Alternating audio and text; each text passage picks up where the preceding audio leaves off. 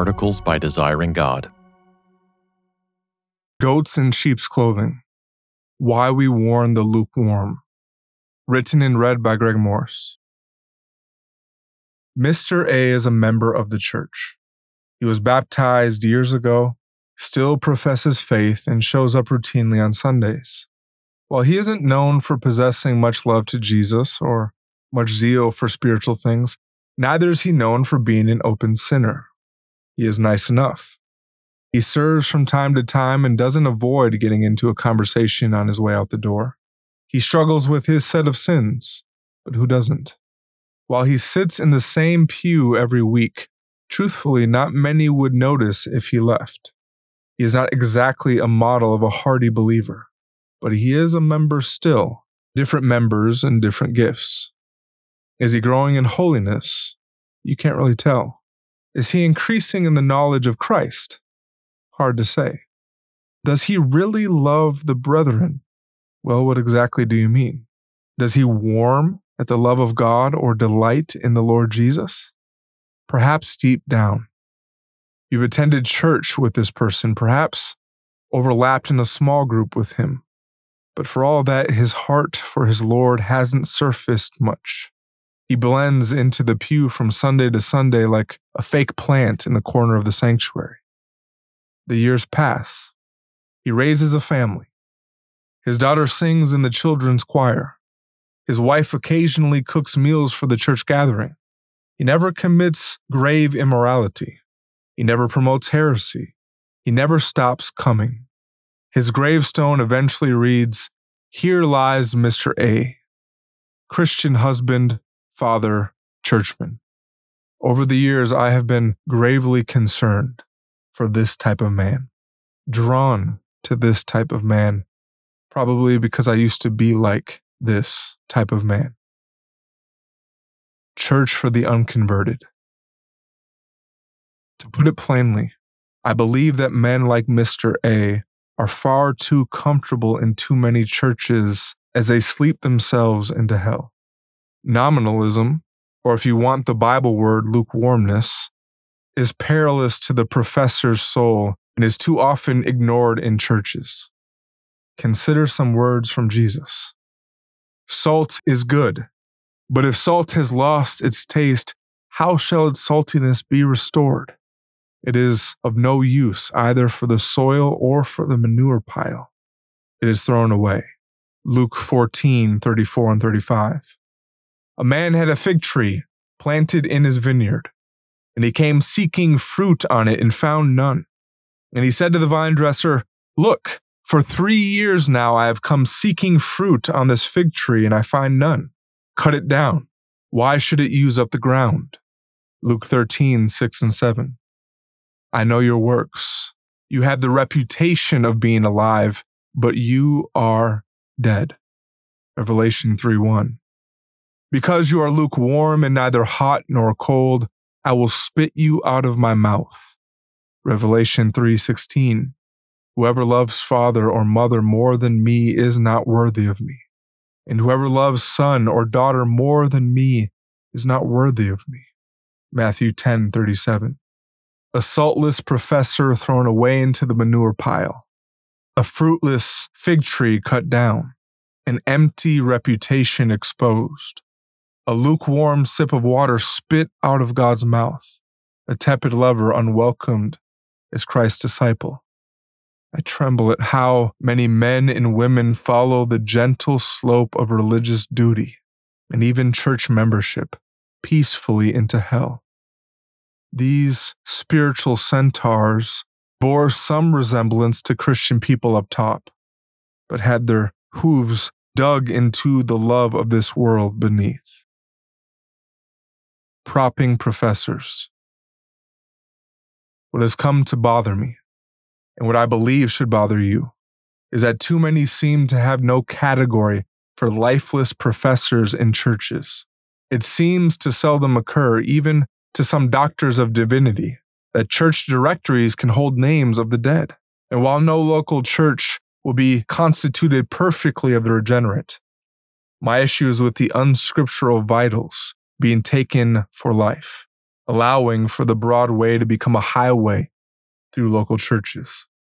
The longer I live and the closer I come to heaven, John Piper writes, the more troubling it is that so many people identify as Christians but give so little evidence of being truly Christian. This is my heart.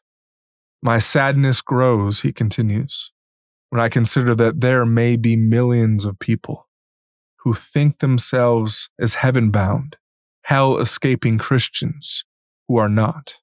People for whom Christ is at the margins of their thoughts and affections, not at the transforming center. People who will hear Jesus say at the judgment, I never knew you. Depart from me. How many do we have in our churches who, year by year, give little to no evidence of being true Christians? How many do we call brother or sister who seek Christ in the nosebleeds of their thoughts and affections? Do we notice them? Oh, to consider that so many will have perished, not despite the church's questions, pleadings, and warnings, but happily in the midst of a true local church with good men preaching. They strayed to hell unbothered by surrounding saints and ultimately unknown and unpursued by their pastors. Lukewarmness is to be repented of in our churches, not reinforced through laxity. The great and first command, our born-again privilege, is to love the Lord our God with our whole being. If we cast off this command in favor of our own standards for the Christian life, if we prop up the religious lost, insinuating that head knowledge and regular attendance make a Christian, local churches can become, of all places, the most comfortable for the spiritually dead. Dangerous imbalance. What can perpetuate this vicious cycle? What can contribute to nominal members feeling so at ease in Christian communities? I think one tendency Protestant churches can fall into is to overstate justification and understate regeneration. Overstating justification. When everything becomes about justification, when the story stops at what Christ has done outside of us in his substitutionary death, we can lean toward lax standards for what constitutes membership and discipleship. Everything can become reduced to cognitive assent, intellectually agreeing with what he accomplished, and we short-circuit the emphasis on the obedience of faith, bearing fruit in keeping with repentance, or faith working through love.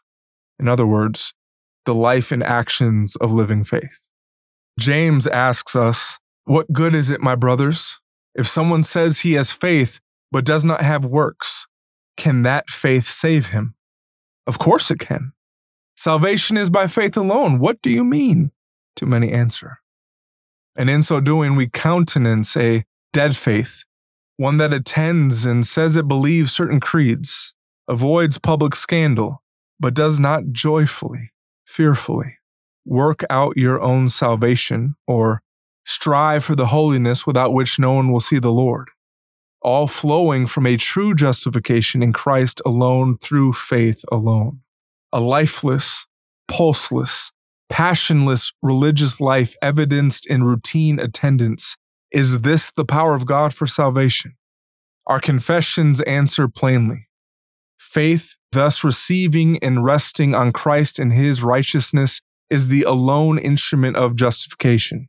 Yet, is it not alone in the person justified, but is ever accompanied with all other saving graces, and is no dead faith, but worketh by love.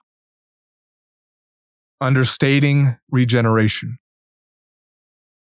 Truly, truly, I say to you, unless a man is born again, he cannot see the kingdom of God.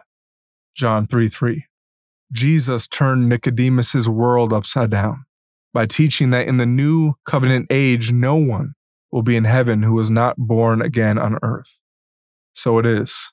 A heart change, a love change, a creature change must happen if we will be in heaven. Yet how many know the power of this change? Most members in our churches, we expect, But we must never lose sight that being born again proves itself over time with unmistakable fruit. Such is bound up in the new covenant promise given in Ezekiel. I will sprinkle clean water on you, and you shall be clean from all your uncleannesses, and from all your idols I will cleanse you. And I will give you a new heart, and a new spirit I will put within you. And I will remove the heart of stone from your flesh, and give you a heart of flesh. And I will put my spirit within you and cause you to walk in my statutes and be careful to obey my rules. Ezekiel 36:25-27. God will give us a new heart, a new love, a new allegiance in this new birth. Therefore, John can make such black and white statements in his first epistle concerning how our assurance as Christian directly relates to our lives of obedience and love for other believers. Once a member, always a member is more tidy, more clean, and more convenient for already too busy pastors, but it is also more tenuous for them and us in view of that great day when we will stand with them and give an account for their souls. Many will say on that day, many is one of the scariest words to proceed from Jesus' lips. Not everyone who says to me, Lord, Lord, will enter the kingdom of heaven, but the one who does the will of my Father who is in heaven. On that day, many will say to me, Lord, Lord, did we not prophesy in your name, and cast out demons in your name, and do many works in your name? And then I will declare to them, I never knew you. Depart from me, you workers of lawlessness. Matthew 7:21-23. Strive to enter through the narrow door, for many, I tell you, will seek to enter and will not be able. Luke 13:24. Many lost men and women will go to that great judgment day believing themselves to be saved. They went to church. They did works in his name. They called him Lord. Let that sit with you for a moment. Can anything be more miserable, more shocking, more pitiable than one of your people or us, gasping in utter unbelief as angels drag them away? But Lord, you are my Lord. I am one of your followers. Oh, before it is too late, resolve now, as far as it is with you, not to let your people sleep their way into judgment. Will we not tell them to watch, to stay alert? Will we not call them to that discipleship found in the New Testament? Will we not be watchful over their souls in earnest prayer? Will we not encourage and exhort and rebuke and blow the trumpet of God's word in their ears? Will they hear, I never knew you, from the Lord in heaven, after we, their pastors and fellow members, did not know them on earth? Will we be their abettors unaware? O Lord, for our sake and theirs may it not be. For more resources, visit desiringgod.org.